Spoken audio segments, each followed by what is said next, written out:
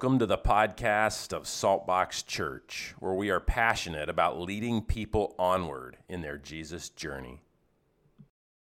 Good morning. Is it not fun to have little babies up here? Is it not fun to see God as the author of life? And may we see him as that way in every area of our lives. I mean, he is the author of life. And by the way, even when you think of the scary thing that happens at the end of life, which is death, we as Christians, we really don't die. We relocate into eternity with King Jesus. You hear me?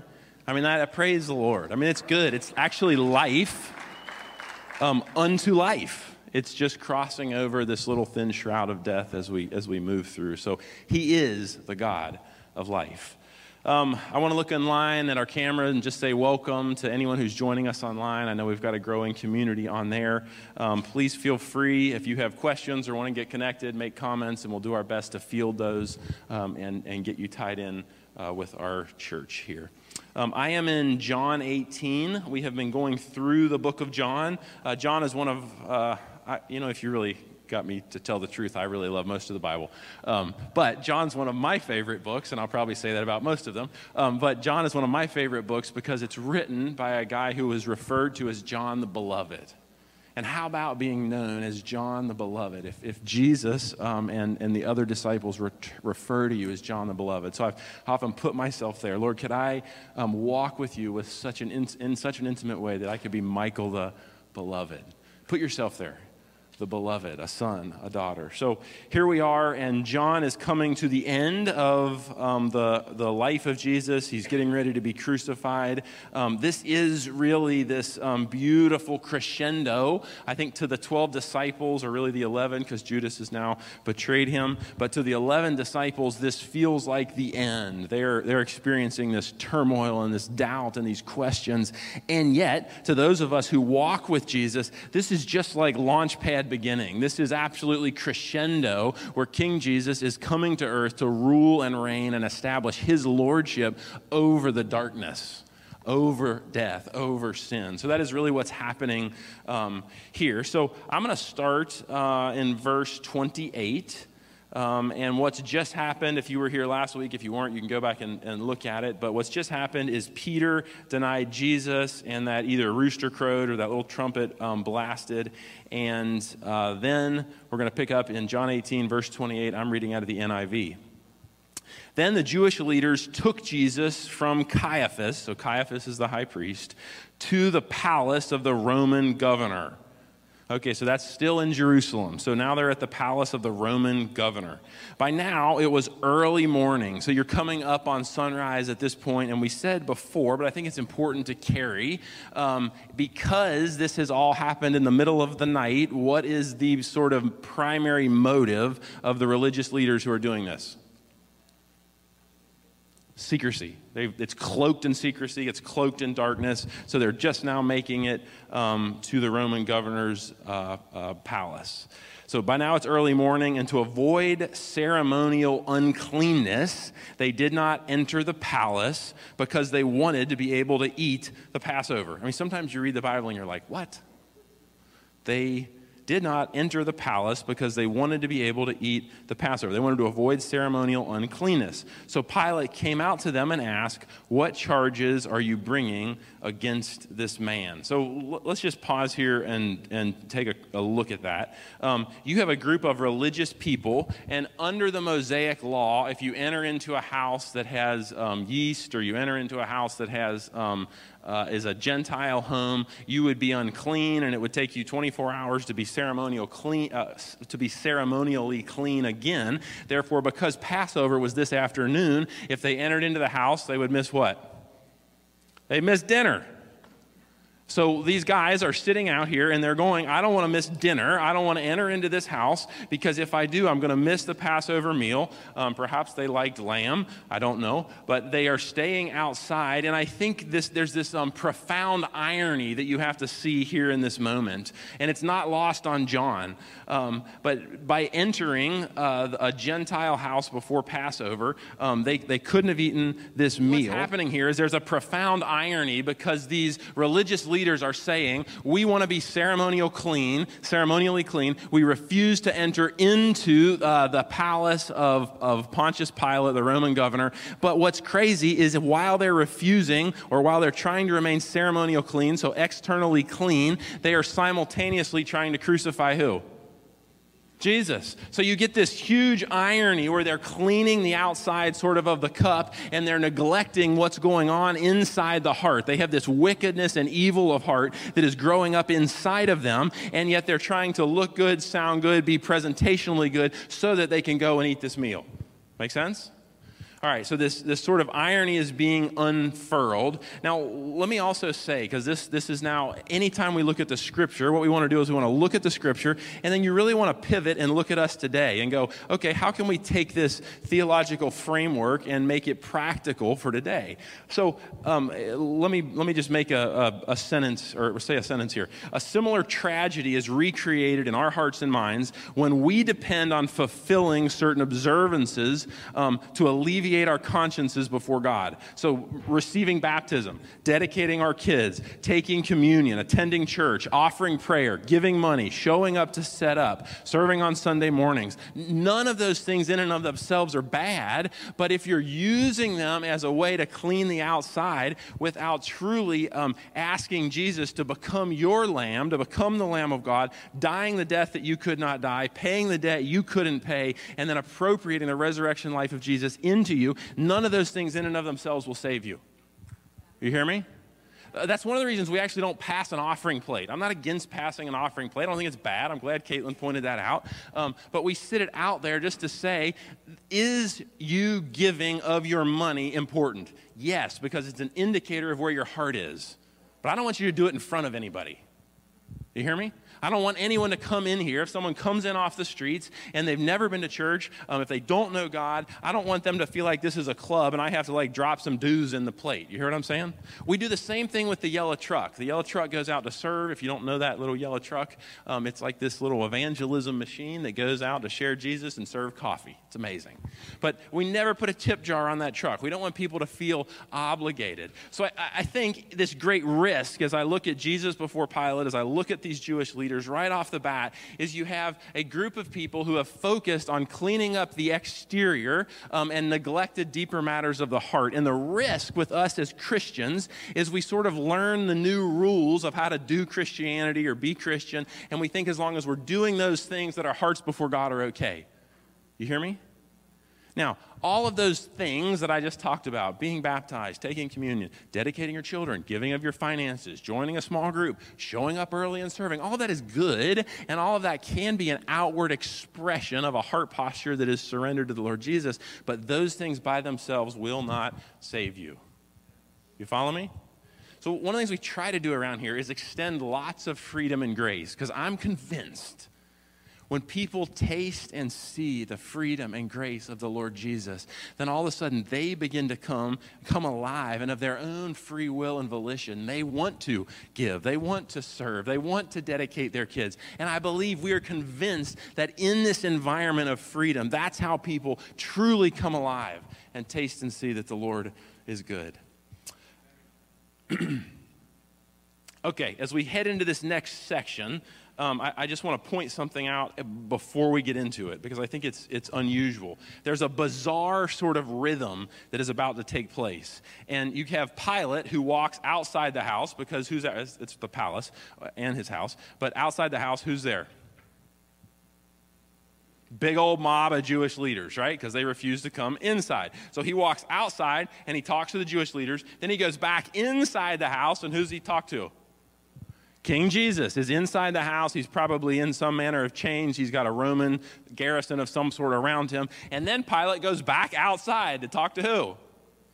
The Jews. And then he goes back inside to talk to Jesus. And then a final time he goes back outside to talk to the Jews. So I want you to notice this back and forth, because what I actually want to unfold here, something that is, I think, so powerful, is there is a war going on in Pilate's heart. Okay? And you're going to see the war, like it unfolds. And what's amazing to me is if you read the Gospel of Matthew, I don't even know, it's actually later, I'm jumping ahead, but in the Gospel of Matthew 27:18, if you want to look it up, but Pilate's wife actually has a dream warning her not for Pilate not to have anything to do with this innocent man named Jesus. Now, why am I telling you that? Okay, remember, all the Jews have come in. They are, wanting Jesus to die. Pilate is now responsible for making a verdict, judging and deciding whether or not Pilate is going to be, or whether or not Jesus is going to be condemned to death. And the moment the Romans came in and took over Palestine, they actually took the right to kill as punishment away from the Jews. Okay, so they took the right for capital punishment away from the Jews. It's one of the rights that the Jews lost. So all these Jewish people come. They say, kill this Jesus who claims to be the king of the Jews. Now it's on Pilate's shoulders. So while this is happening, Matthew actually tells us that Pilate gets a note via one of his soldiers that his wife has had this dream, have nothing to do with Jesus. Now here's what I want you to see. Up until the very last moment, this gracious, kind Heavenly Father is always reaching out to people. Always, always, always. You're never too far gone. You've never done too much. You've never failed too much. He will keep on reaching until that very last moment. I love to see the heart of God here. Okay, let's keep going. Okay, so Pilate says outside the palace, what charges are you bringing against this man? And they say, if he were not a criminal, they replied, we would not have handed him over to you. In other words, just kill him. We don't even want to talk about it. Okay. Pilate said, take him yourselves and judge him by your own law. So what do we, Pilate gets this horrible rap. He's kind of like Judas. And we took a different look at Judas last week. But what do we immediately see here about Pilate? He don't want to do this. Take him yourselves and judge him by your own law. But we have no right to execute anyone, they objected. Okay, so they legally, they're not supposed to execute anybody. This took place to fulfill what Jesus had said about the kind of death he was going to die. So Jesus said in John 12 that he had to be lifted up, meaning lifted up on a cross, crucified, and that as he was lifted up and died, he would draw all men and women to himself. Now, think with me just a second. If the Jews would have killed Jesus, those of you who've read maybe more of the Old Testament, how would they have done it? They'd have thrown big rocks at him until he died. Had the Jews stoned Jesus, who would have seen? A very small percentage of people. It would have been a mostly private event. There might have been whoever was actually present, 30 people, 50 people, who knows. When that would have happened, he would have been surrounded by people. Very few people could have seen in over the crowd of about 15 to 20 people. You follow what I'm saying? It would have been almost a private death. So, but the way Jesus foretold from John 12 that he had to die, he was going to be lifted up. And what's fascinating is the hill called Golgotha is right outside the old city walls in Jerusalem. It's taller than the old city walls. So when Jesus he got up to the top of that hill and they pounded those nails into his hands and into his feet, and then they stood that cross up and it chunked into place. He was on display for the entire city of Jerusalem, anyone passing through Palestine, and probably the 2.5 million Jews that gathered in Jerusalem for Passover. So anywhere that you were, you could have turned and you would have seen Golgotha, and you would have seen who? Jesus. So it became this public thing that Jesus was crucified. And I think that is so important because he died for all men and all women. And then he also died, he became sin for us. And it couldn't be, like, if only 30 people saw him, could it have been refuted? Possibly. So by even the way God did this, and what I love about the Bible is if you actually look at the Bible biblically, historically, archaeologically, it holds water.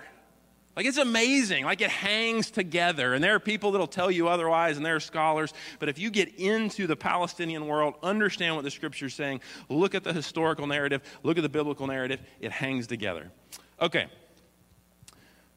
Pilate said, we have no right to execute him. Jesus said, sort of prophetically telling the kind of death he was going to die. Verse 33, Pilate goes back inside the palace, summoned Jesus, and asked him, are you the king of the Jews? I love Jesus. Composed, calm, together. Is that your idea? Jesus asked. Or did others talk to you about me? Pilate sort of exacerbated here. Am I a Jew? Pilate replied. Your own people and chief priests handed you over to me. What is it you've done? Jesus said, my kingdom is not of this world. If it were, my servants would fight to prevent my arrest by the Jewish leaders. Now go back. What did he just stop Peter from leading? A fight. Put that sword away. No, sir. I'm going to heal the ear that was cut off. But now my kingdom is from another place. Now, Pilate's getting scared right here. And I want you to think about Pilate's fear. And we're going to talk about it in just a minute. Verse 37. You are a king then, Pilate says. Jesus answered, you say that I am a king. In fact, the reason I was born and came into the world is to testify to the truth. Everyone on the side of truth listens to me. Verse 38, I think Pilate is probably in some measure of like despair here. What is truth? Retorted Pilate. With this, he went out again to the Jews, gathered there, and said, I find no basis for a charge against him. So what is he saying now? So he was inside, he's talking to Jesus, he's having this conversation, he's ascertained, oh man, this guy really is a king. That means Pilate has cause to fear. Okay, so Pilate then goes back out and he says to him, I don't find any reason to charge him. And then verse 39, he comes up with this idea. But it is your custom for me to release to you one prisoner at the time of the Passover. Do you want me to release the King of the Jews? So I think in this moment, Pilate is trying to come out. He's attempting to say, hey, I can't find any reason that we should crucify him. So here, I got an idea that's going to get me off the hook, and I'm not going to have to kill this guy Jesus because my wife's had a dream, and I'm a little nervous, and I don't understand what's going on. And I think Pilate could actually see through what's happening in this moment, and he could see their envy, he could see their jealousy, he can see their hatred. He can't find any charge that actually holds water. He can't figure out why he would kill this Jesus. And so he comes up with this idea and says, oh, I remember that every Passover I set a prisoner free. Okay, so then he goes, all right, let's read it. It's your custom for me to release to you one prisoner at the time of the Passover. Do you want me to release this Jesus, this King of the Jews? Now, what's interesting, verse 40, they shout back, no, not him, give us Barabbas. Now, Barabbas had taken part in an uprising. Okay, let's pause right there. Let's try to unpack two things, and then I'm going to shift into chapter 19. All right.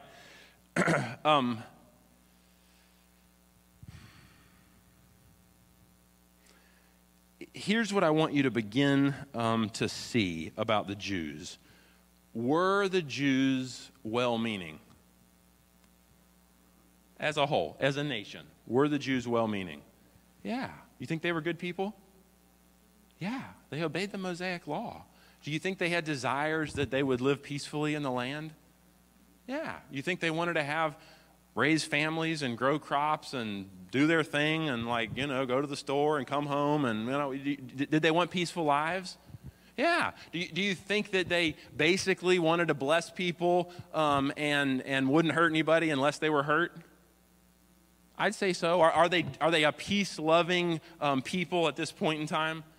Yes. Now, what's fascinating to me is just a couple days prior, you have them yelling Hosanna, which you can go back and listen to that if you want to, but them yelling Hosanna, which is save us now, which I proposed to you as a political slogan. And Jesus came in and went, no, I'm no politician. I'm establishing the kingdom, the unseen kingdom that is going to rule for all eternity. It's way bigger than Rome. It's way bigger than Herod. So you have all of a sudden, Jesus is then before Pilate, and you've got these Jews who have all gathered around right before dawn, and all of a sudden what is seething out of them is absolute hatred. So here's what I wanted you to wrestle with, because we're actually going to take a look this morning at the hatred of the Jews. We're going to take a look at Barabbas versus Jesus, why that whole concept, whose kingdom are you going to build? And then we're going to take a look at the fear of Pilate, and then we're going to try to pivot it back around and how does it apply to our hearts now. So, hatred of the Jews. I'm going, why is this mob, why have they turned from this save us now to crucify him? Why are they even, when there's a known criminal named Barabbas, and Pilate is saying, hey, I'll set Jesus free or I'll set Barabbas free. Jesus has done nothing. He's never hurt anybody. He's never hit anybody. He has never done anything. He's never even had a weapon that I can find. And then you have Barabbas, who's a known, he's caused uprising, he's caused revolts, and the people are now chanting to set free Barabbas and crucify Jesus. Why? It's worth our time to ponder what has happened in the hearts and minds of these Jewish people, who I would say to you are not totally unlike us. But I think what's happened inside of them is the enemy has begun to blind them. And if that's not familiar language to you, from Genesis to Revelation, if you're new to the church, if you're new to the Bible, there is a fallen angel named Satan who is our enemy. And I think what I would propose to you here is there's this lie that has probably taken root in the hearts of these Jewish people that God's rejected them. Well, if God didn't reject us, he would have had, the Messiah come and set up his kingdom and overthrow Rome and overthrow Herod. God must have forgotten about me. Now go there just a minute. You can already sense the pivot, right? How often do we say, God, you must have forgotten about me, or this wouldn't be happening? They've probably embraced a lie that God doesn't love them. They've probably embraced a lie that this Messiah is never going to come. There's been 400 years of silence in terms of Yahweh speaking to them in the Old Testament. And they've probably come to believe that this God is hardened, this God is angry, this God doesn't love them, this God isn't going to rescue them. And so what's happened inside of them is they've responded to these things that they've begun to believe to be true, even though they're contrary to Genesis to Malachi, the Old Testament Bible that they had at this time. So these lies are contrary to what they read in Scripture, but I think over time, if we're not careful, the difficulties in our lives naturally harden our hearts. And if we're not careful, when we're hurt, what happens when you're hurt? Let me just talk about me a second. What happens when Michael's hurt? Usually act angry. I usually put on this little anger front. But really, I'm hurt. If I don't deal with that hurt and I don't deal with that anger, or if I don't deal with that disappointment, Hebrews 12:15 would actually tell me that a root of bitterness or a root of unforgiveness can go down into my heart. Okay, so let's just make a proposition here. Hurt, unforgiveness, bitterness, and then I'm even going to propose to you hatred, because that's what I see seething out of these Jews here is hatred, is what happens when we get hurt by people, and over time we don't let the Holy Spirit come in and heal our hearts. You hear me? So I talk to a lot of people in our church, in other churches, and I find how I'm amazed, and I'm not amazed because I know my heart and I know other people's hearts, but I'm amazed at how many people are hurt by church. Is it okay to be hurt by church? Absolutely. Is it okay to go talk to one, maybe two people about being hurt by church? Is it okay to live in your church hurt for 12 months? Is it okay to sit down and talk to someone and authentically feel the depth of pain, the depth of betrayal, the depth of disappointment, the depth of rejection? Is that okay? Yes. Is it healthy? Yes. But there comes a point that if we're not careful as people, that our hurt can give way to anger, and our anger can give way to disappointment and bitterness, and our bitterness can take root in our hearts, and it can grow up as hatred. And all of a sudden, the very king that came to save us, the king of life, the king of joy, the king of peace, the king of hope, that came to liberate these Jewish people, are looking at him and they're yelling out of their own hurt, out of their own woundedness, they're yelling, "Crucify him!" You hear me? So now take this, take the page and sort of flip it and let it become a mirror into which you look. I was on a men's, I'm leading this 12-month long men's discipleship group. And it's a small group of guys. We're sharing deeply. We're going through a book a month. It's powerful. we got together, we were on a little retreat over the weekend, and everyone began to share their story. And guess what? Every single person, all 11 of us, me included, the story by which they came to faith in Jesus is full of, guess what? Hurt, disappointment. Fathers, mothers, school teachers, brothers, sisters, aunts, uncles. And what's amazing is the Lord, it became so clear to me listening to everybody's story, that the Lord allows hurt at points in our lives actually to get us to look to Him to heal. And I'm amazed as I listened to like I sat in I had a little notebook and I listened. Every guy had 30 to 45 minutes and they shared their story, like in depth. Like we were like, oh man, that's amazing. But I would draw a line sometimes in my notebook and I'd begin to, like a timeline of their life, and I'd begin to go, okay, hurt, something happened here, something happened here. And what was amazing is when they were experiencing the deepest pain and rejection of their lives was simultaneously when they began to be most close and feel most intimately connected to this Jesus. It's amazing. Now, go back to the Jews. The Jews are sitting here. This king has come to set them free. This king has come to usher them into life. This king has come to fulfill the Old Testament scriptures that they have memorized. And this king has come to lead them out of their exterior religious system into freedom and life internally in Christ Jesus, to lift this burden of the Mosaic law and the rules they live under off of them and let them experience true freedom in Jesus. And he comes and he is kind and he is gentle and he is gracious. At times he's firm. At times they don't understand. And when given the opportunity to kill a known violent criminal or kill him, they say, crucify. If we're not careful, our own hearts under hurt and disappointment and becoming bitterness and maybe even hatred can rise up against Jesus in the very same way.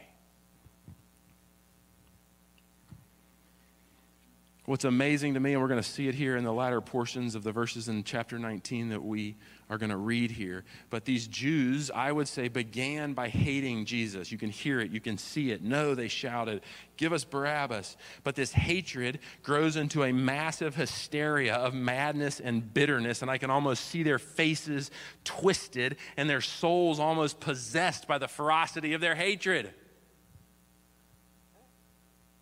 You might want to make a little note. If you're making notes in your Bible or in your wherever on your phone, in your notebook, Lord Jesus, would you search my heart? Is there anger or hurt or disappointment or bitterness or perhaps even hatred inside of me? And let me say something with like crystalline clarity to you. Hatred will render the power and presence of the Lord Jesus in your heart and life now void. Will the Holy Spirit stay in a place and fill a place that has grown toxic with the choice to hate? No. The Holy Spirit is a gentle, and he'll go, if I'm not wanted, if you're choosing your hatred over choosing me, if you're going to choose Barabbas over choosing Jesus, then I will quietly withdraw. I think what's sad to me, I've actually seen it in my heart. I've seen it in Abby's heart. I've seen it in our marriage and even in our journey together, is no matter how joy-filled a person's circumstances are, no matter how much capacity for happiness, when there's seeds of hatred or seeds of bitterness that linger from childhood or from marriage or from kids or perhaps a lost child or a child that's left you, or you fill in the blank, right? When those seeds linger, it often renders the person's capacity to experience the joy of God, the happiness of God, the presence of God, and to even smile and love life. It can render it void. It's sobering, actually. But there's also an invitation here into the fullness of Jesus. Is it okay to disagree or dislike what God is doing? Yes. It's okay to tell him. Talk to him. Unfold it. Write it down. Journal it. Pray it. Get somebody that you trust and tell them. It's okay to walk through hurt. It's okay to walk through pain. But church, hear me. It's not okay to stay not okay forever. You hear me? Like the actual goal of walking with Jesus is that we would become progressively more intimately acquainted with him, more aware of even of who we are, more intimate with the brothers and sisters with which we walk, and more whole as people so that we can encourage other people in the journey. Yeah? That's what I want to do. Okay. All right, so let me say it like this. You may have been a victim. Most of us have been a victim at one point or another in our lives. You may have been a victim, but you do not have to live as a victim, okay? You don't have to let your anger or your hurt or your bitterness take root so much in your heart that it's the only thing you can taste and see and smell. Like, hear me, people. There is something that the purposes of God in and through your life can be rendered void by us refusing to walk through our own hurt, disappointment, and bitterness. These Jews missed Jesus. Now, let me say, in the fullness of time, in the bookends of God's sovereignty, did he know exactly what he was doing? Yes. Did he know and set up Jesus to be crucified, becoming a picture of the Old Testament Lamb, becoming the Lamb of God, slain for your sin and mine once and for all? Yes, in the bookends of God's sovereignty. But what I love is in the bookends of God's sovereignty, he's reaching out to Pilate to the last minute. He's reaching out to Judas to the last minute. He's reaching out to these Jews to the last minute. And it's like God is such a God of love and kindness and grace and pursuit that he will not give up on anyone until the very last moment when it's over. He will continue to reach out. Some of you have kids that maybe you're estranged from, or a spouse, or a brother, or a sister. And I want to tell you, make like Jesus. Forgive them and choose to love them unconditionally, no matter how bad they've hurt you. Pursue them in prayer. Go after them. Drop them a note in the mail. Send them a text message. Maybe they don't respond. Maybe they say something nasty back to you. What do? You forgive and keep loving. It's what Jesus did with you and I. It's what we see him doing with Pilate. It's what we see him doing with the Jews. The other thing I want to point out here is the hatred of the Jews made them lose all sense of proportion. In Matthew 23:24, Jesus actually said, you blind guides. So he's saying, you blind shepherds, you evil leaders, you strain out a gnat. How small is a gnat? So they're using a sieve to strain out a gnat, but you swallow a camel. What's he saying? You got this group of religious leaders who's saying, well, we don't want to go into Pilate's house because we're going to be unclean and then we can't eat Passover. Yet crucify him. You hear the hypocrisy? The Jews actually twisted and lied, and we're going to see it here in just a minute, but they changed the charges against Jesus. I propose to you, this is a terrible picture of disappointment and hurt gone amok into a frenzied mob of shrieking fanatics. In their vast hatred, they forgot their identity. I could tell you story after story in my own life, in my own hurt and disappointment at points where for a season I lost my identity as a son of the King. They forgot all their mercy. They forgot their loving kindness. They forgot their justice. They forgot their sense of proportion. They forgot their principles. They forgot even God. And I'm not sure if there's ever such a vivid picture of a group of people who were offered so much and adamantly refused to the point where they yelled, crucify, and killed the King of life. Okay. I should probably just say quickly before we move on to this next section, how do you deal with disappointment, hurt, anger, bitterness? How do you deal with it? Number one, it's a process. Number two, all serious wounds take time to heal. Just be at peace. It just takes time. Well, Michael, I've been working on this for 2 years. Well, you might be working on it for another 2. I mean, you just really might. Number three, you confess first to him. I like my knees. Simply because it's an exterior demonstration of a heart posture that's surrendered to him. It reminds me that he's in control and I'm not. It reminds me that I need his love, I need his forgiveness, I need his grace. And so when the Lord convicts me of something, sometimes I'll go down and go, Father, would you forgive me?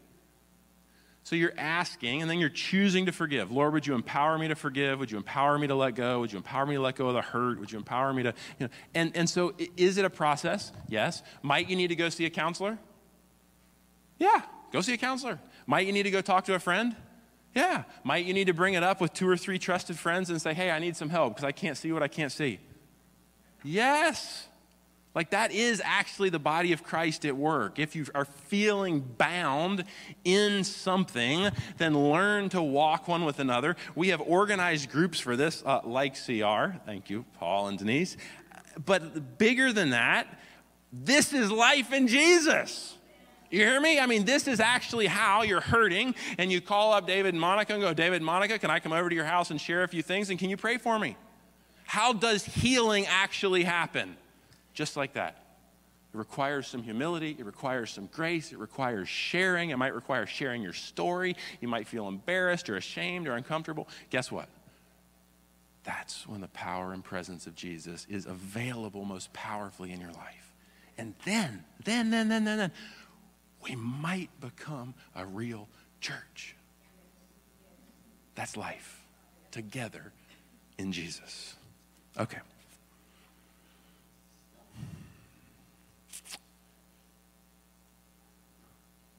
Let me just make a comment or two on Barabbas. I'm not going to stay here a long time. I'm looking at verse 40. They shouted back, no, not him, give us Barabbas. I read one historian, I can't prove it, but it's a really beautiful idea, so I'm going to tell you because I loved it. But one historian, and it's only one, I can't even find a second, but he said that Barabbas, when he was set free, he actually followed King Jesus up the Via Dolorosa, up the road to Golgotha, followed from a distance, and from the base of the hill called Golgotha, he watched Jesus pounded into the cross. He watched the cross stood up, and there at a distance he recognized that Jesus died in whose place? And he gave his heart to the King. I don't know if it's true or not, but it's definitely a picture of what this gospel is saying and representing.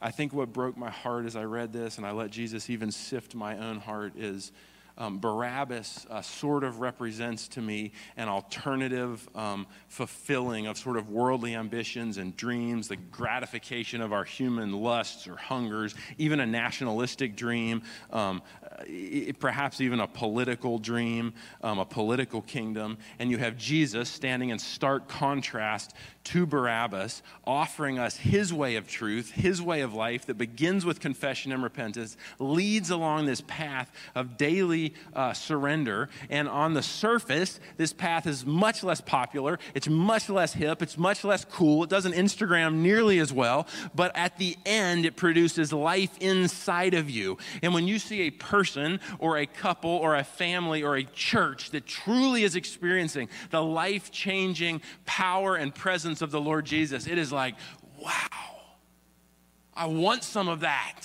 I want to know Jesus like that. I want to experience his life-giving resurrection and power inside of me. And so when I listen to these Jews gathered around, and he's going, do you want Jesus or do you want Barabbas? And they're yelling Barabbas. It's like they are clamoring for their own will and way. They are clamoring for their own desires. They are clamoring for what they want when they want it, and they are adamantly rejecting God.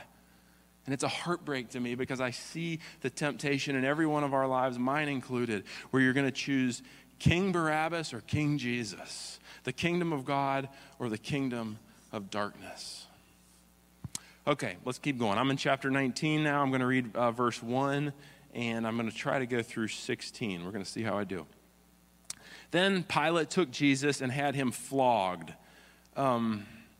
The soldiers twisted together a crown of thorns and put it on his head. They clothed him in a purple robe, and they went to him again and again, saying, "Hail, King of the Jews." And they slapped him on the face.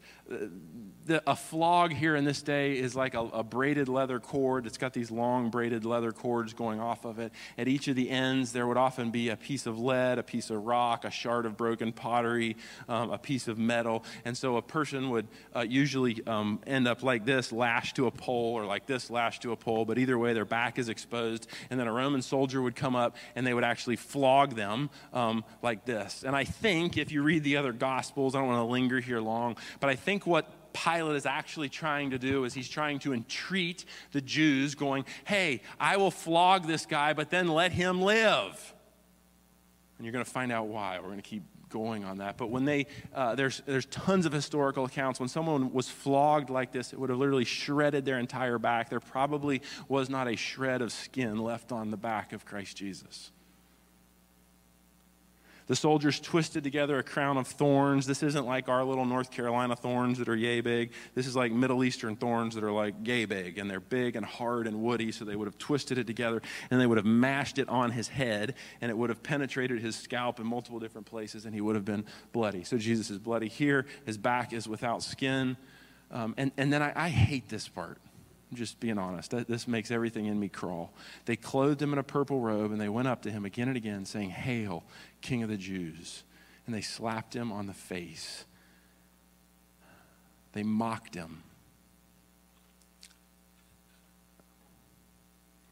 I would actually say to us, on the best day, mocking is evil and probably reveals the worst of the human heart. And if you flip this, they are actually right. He is the King of the Jews. I look at these Roman soldiers like some possessed minions of darkness, mocking the Lord of light, the Lord of hope, the Lord of peace, the Lord of glory, the Lord of joy. And what does Jesus do? Quietly endures without a word. Verse 4, once more Pilate came out and said to the Jews, "Look, I'm bringing him out to let you know that I find no basis for a charge against him." What's Pilate trying to do? Let him go. When Jesus came out wearing the crown of thorns and the purple robe, Pilate said to them, "Here is the man." As soon as the chief priests and the rulers of the officials saw him, they shouted, "Crucify, crucify." Here's where they become this maddened, angry, hate-filled group. But Pilate answered, "You take him and crucify him. As for me, I find no basis for a charge against him." What's he try again? I don't want to kill him. That's what he's saying. The Jews insisted, "We have a law, and according to that law, he must die because he claimed to be the Son of God." When Pilate heard this, he was even more afraid. Now, there it is, verse 8. When Pilate heard this, he was even more afraid. It's abundantly clear to me that Pilate knew the charges of the Jews against Jesus were all trumped up. They were a series of lies. That he knew Jesus was innocent, and he seems both impressed with Jesus and not wanting to condemn Jesus. But the question is, why does he keeps trying? So the question becomes, why in the end does he give in to his fear and kill Jesus? Okay, that's what we're asking, thinking about, resonating on. Verse 9, he went back inside the palace. Where do you come from? So who's he asking this to? Jesus. Remember, he's back inside. Where do you come from? He's trying to find out who this guy is. Jesus gave no answer. "Do you refuse to speak to me?" Pilate said. "Don't you realize I have the power either to free you or to crucify you?" Pilate's desperate here. Jesus answered, "You would have no power over me if we're not given to you from above. Therefore, the one who handed me over to you is guilty of a greater sin." From then on, Pilate tried to set Jesus free. There it is again. But the Jews kept shouting, "If you let this man go, you're no friend of Caesar. Anyone who claims to be a king opposes Caesar." Now, who's Caesar? The emperor of Rome. He's the ultimate person that Pilate answers to. Verse 13, when Pilate heard this, he brought Jesus out and sat down on a judge's seat at a place known as the Stone Pavement. And it was the day of preparation of Passover. It was about noon. "Here is your king," Pilate said to the Jews. But they shouted, take him away, crucify him." "Shall I crucify your king?" Pilate asked. "We have no king but Caesar," the chief priests answered. Finally, Pilate handed him over to them to be crucified. Okay, let's talk about Pilate here for just a minute. In Matthew, Pilate actually washes his hands in front of the crowd and says, "I wash my hands of this man's blood. I want nothing to do with it." He tries everything he can do to get out of crucifying Jesus. He tried to release Jesus on the grounds of the Passover criminal. He tried to pacify the Jews by scourging Jesus with this cat of nine tails, by beating his back, hoping to compromise and release Jesus. And so the question that I began to dig into is, why in the world did Pilate, who wanted to set Jesus free so many times, end up killing him? What was he so afraid of? And if you dig into Pilate's history, I'm not going to go through the whole thing, but there were 3 things in Pilate's history. Pilate was a super successful, young, up-and-coming military leader and governor. Very successful, very respected. Palestine was notoriously hard, and so Rome looked at this super successful young leader and said, go and get a whole thing under control. So Pilate makes the journey, sails or travels by road to Jerusalem. He sets up his kingdom, and while he was there, there's these 3 major incidents that happen where Pilate mismanages or poorly negotiates the Palestinian people and the Jewish people. And I'm not going to go into them, but essentially what happened is in all 3 incidences, Pilate did something, and there was a massive uprising and revolt, and the entirety of the city of Jerusalem 3 times was almost entirely ransacked, all because of Pilate. So Rome had to get involved, and they threatened Pilate, if a big uprising like this happens again, guess what? You're toast. Okay, so when Pilate is standing here and he's looking at all these religious leaders, he's looking at this uprising happening, he's looking at this mad, angry, hate-filled group of people yelling, crucify him, and he's like, this guy is innocent. Like, I find no reason to crucify him. Yet what's going on inside of Pilate is he is so afraid that he's going to what? Lose his job, lose his livelihood, lose his status, lose his invitation to the dinner party Friday night, lose his, come on, go there. He's afraid. He is afraid that he is going to lose. And in the end, it's actually Pilate's fear that makes him or positions him in a spot where he refuses to stand up against the Jews. He refuses to quell their demand to kill this Jesus because of this fear. I couldn't help. I just paused for a minute and I went, and again, you got the bookends of God's sovereignty. Did God know that Pilate would end up killing Jesus? Yes. If Pilate chose Jesus, like the dream to his wife would suggest he could have, would God have raised up someone else? Yes. His ultimate plan was not going to be thwarted. But I want you to understand that in the bookends of God's ultimate sovereign plan, he's got this tender, merciful heart where he's always reaching out. And I couldn't help but wonder, I wonder if in that moment, Pilate had gone, come what will, lose my job, lose my money, lose my status, lose my position, be hated by Rome, thrown in jail. I'm going to choose to trust my life and future to this Lord of life who is apparently king. What would have happened to Pilate and his family?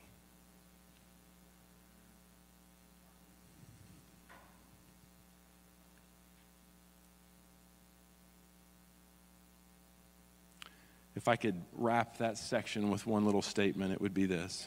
The fear of Pilate kept him from coming to this loving, kind Savior. Pilate feared Caesar more than God. Pilate feared failure more than God. Pilate feared the Jews more than God. Pilate feared for the loss of his life and future more than God. And it may have cost him eternity.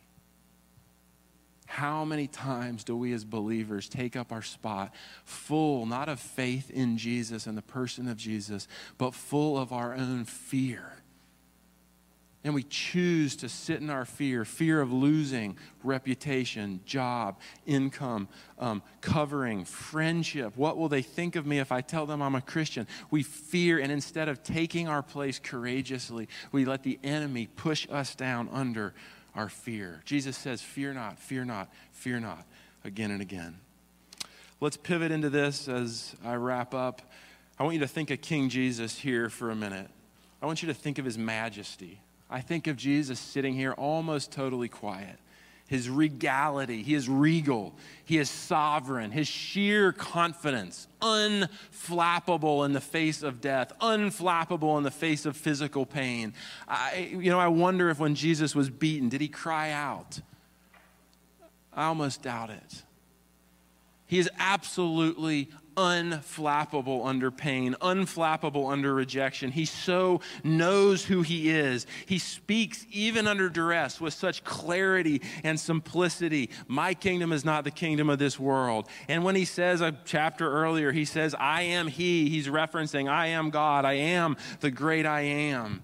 It's this steely resolve in Jesus. And if I could I'm totally reading into the text and I'm putting words into the mouth of Jesus. This is strictly Michael. But I can imagine imagine inside the mind of Jesus, he's going, today I will go to hell and break the power of sin and death. I'm going to break the power of hurt. I'm going to break the power of pain. I'm going to break the power of tears and suffering. And I'm going to begin to right all that is wrong in the world. I'm going to break the lie that God doesn't love you and me and all the people for all time. I'm going to break the lie that God isn't good and he isn't gracious and he isn't kind and he isn't long-suffering.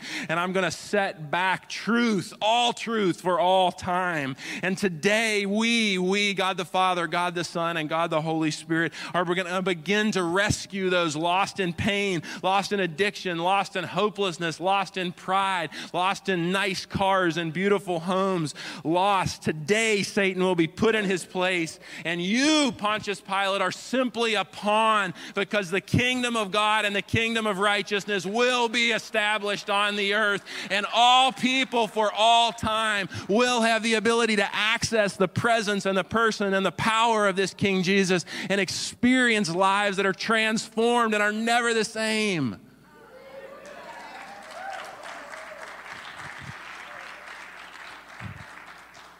I can only imagine Jesus is fully God and he's fully man. And one day when I stand before him in all heaven and eternity, I want to ask, in this moment, you've got no skin on your back, blood is going down your face, you've been mocked, you've been hated, you've been abandoned by all your friends, no one is left there, you are becoming the Lamb of God for all eternity. What is going through your mind? And I don't know, I can't say for sure, but I imagine that my Jesus will look back at me in that moment and he will say, every person from the beginning of time until the end of time passed through. And I went, I will endure the cross for you and for you and for you and for you and for you. And for those that chose him and will choose him, and for those that rejected him. He endured the cross for the joy of relationship with us set beyond.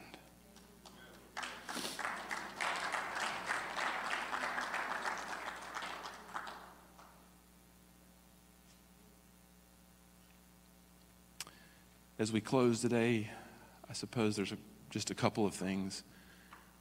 If you're a long-standing believer in the room, if you're a veteran of faith in Jesus, I would urge you to allow the Holy Spirit to sift your heart and go, Lord, is there any anger, hurt, bitterness, hatred in my heart that is akin to that of the Jews, yelling, crucify him, crucify him. If you're here and you've known Jesus a long time, I'd encourage you to also look at your heart and go, Lord, is there fear inside of me? Fear like Pontius Pilate labored under, where I am refusing to do what so clearly you've called me to do because I'm afraid of the loss or the consequences. Make a note, ask him.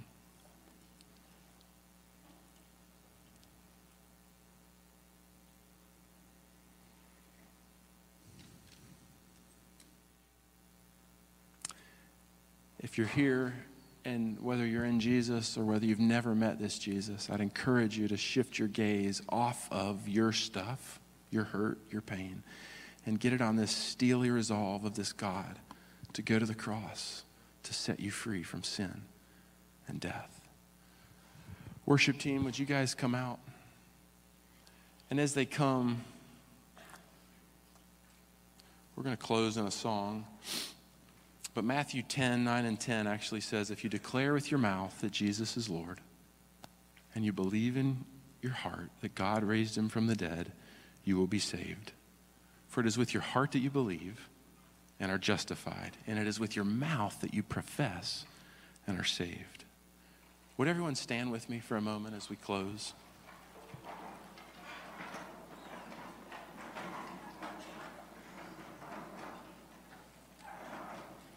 Wes, y'all can start playing whenever you're ready.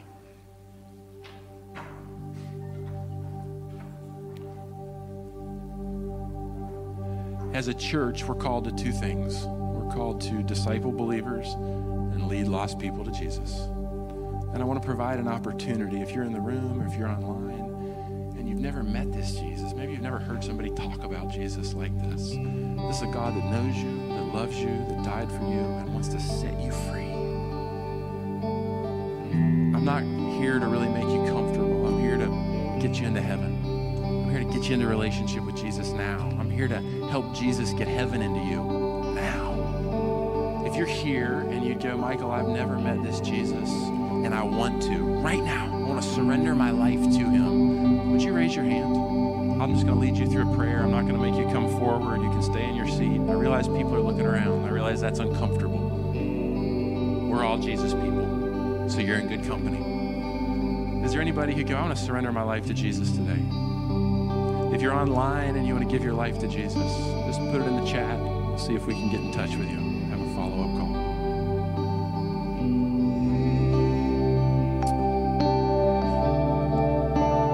As you walk out of here today, may you carry the image in your heart and your mind of King Jesus sitting in that moment, facing the cross and certain death, carrying your face in his mind.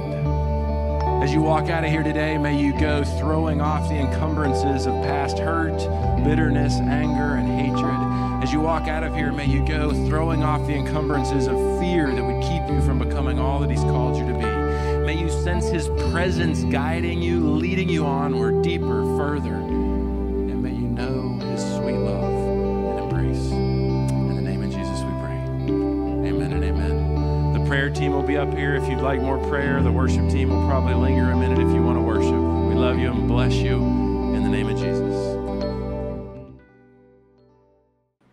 Thank you for listening to this podcast of Saltbox Church.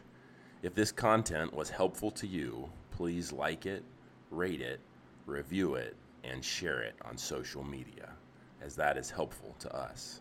We believe when a person grows in their own Jesus journey, everyone around them benefits and gets better.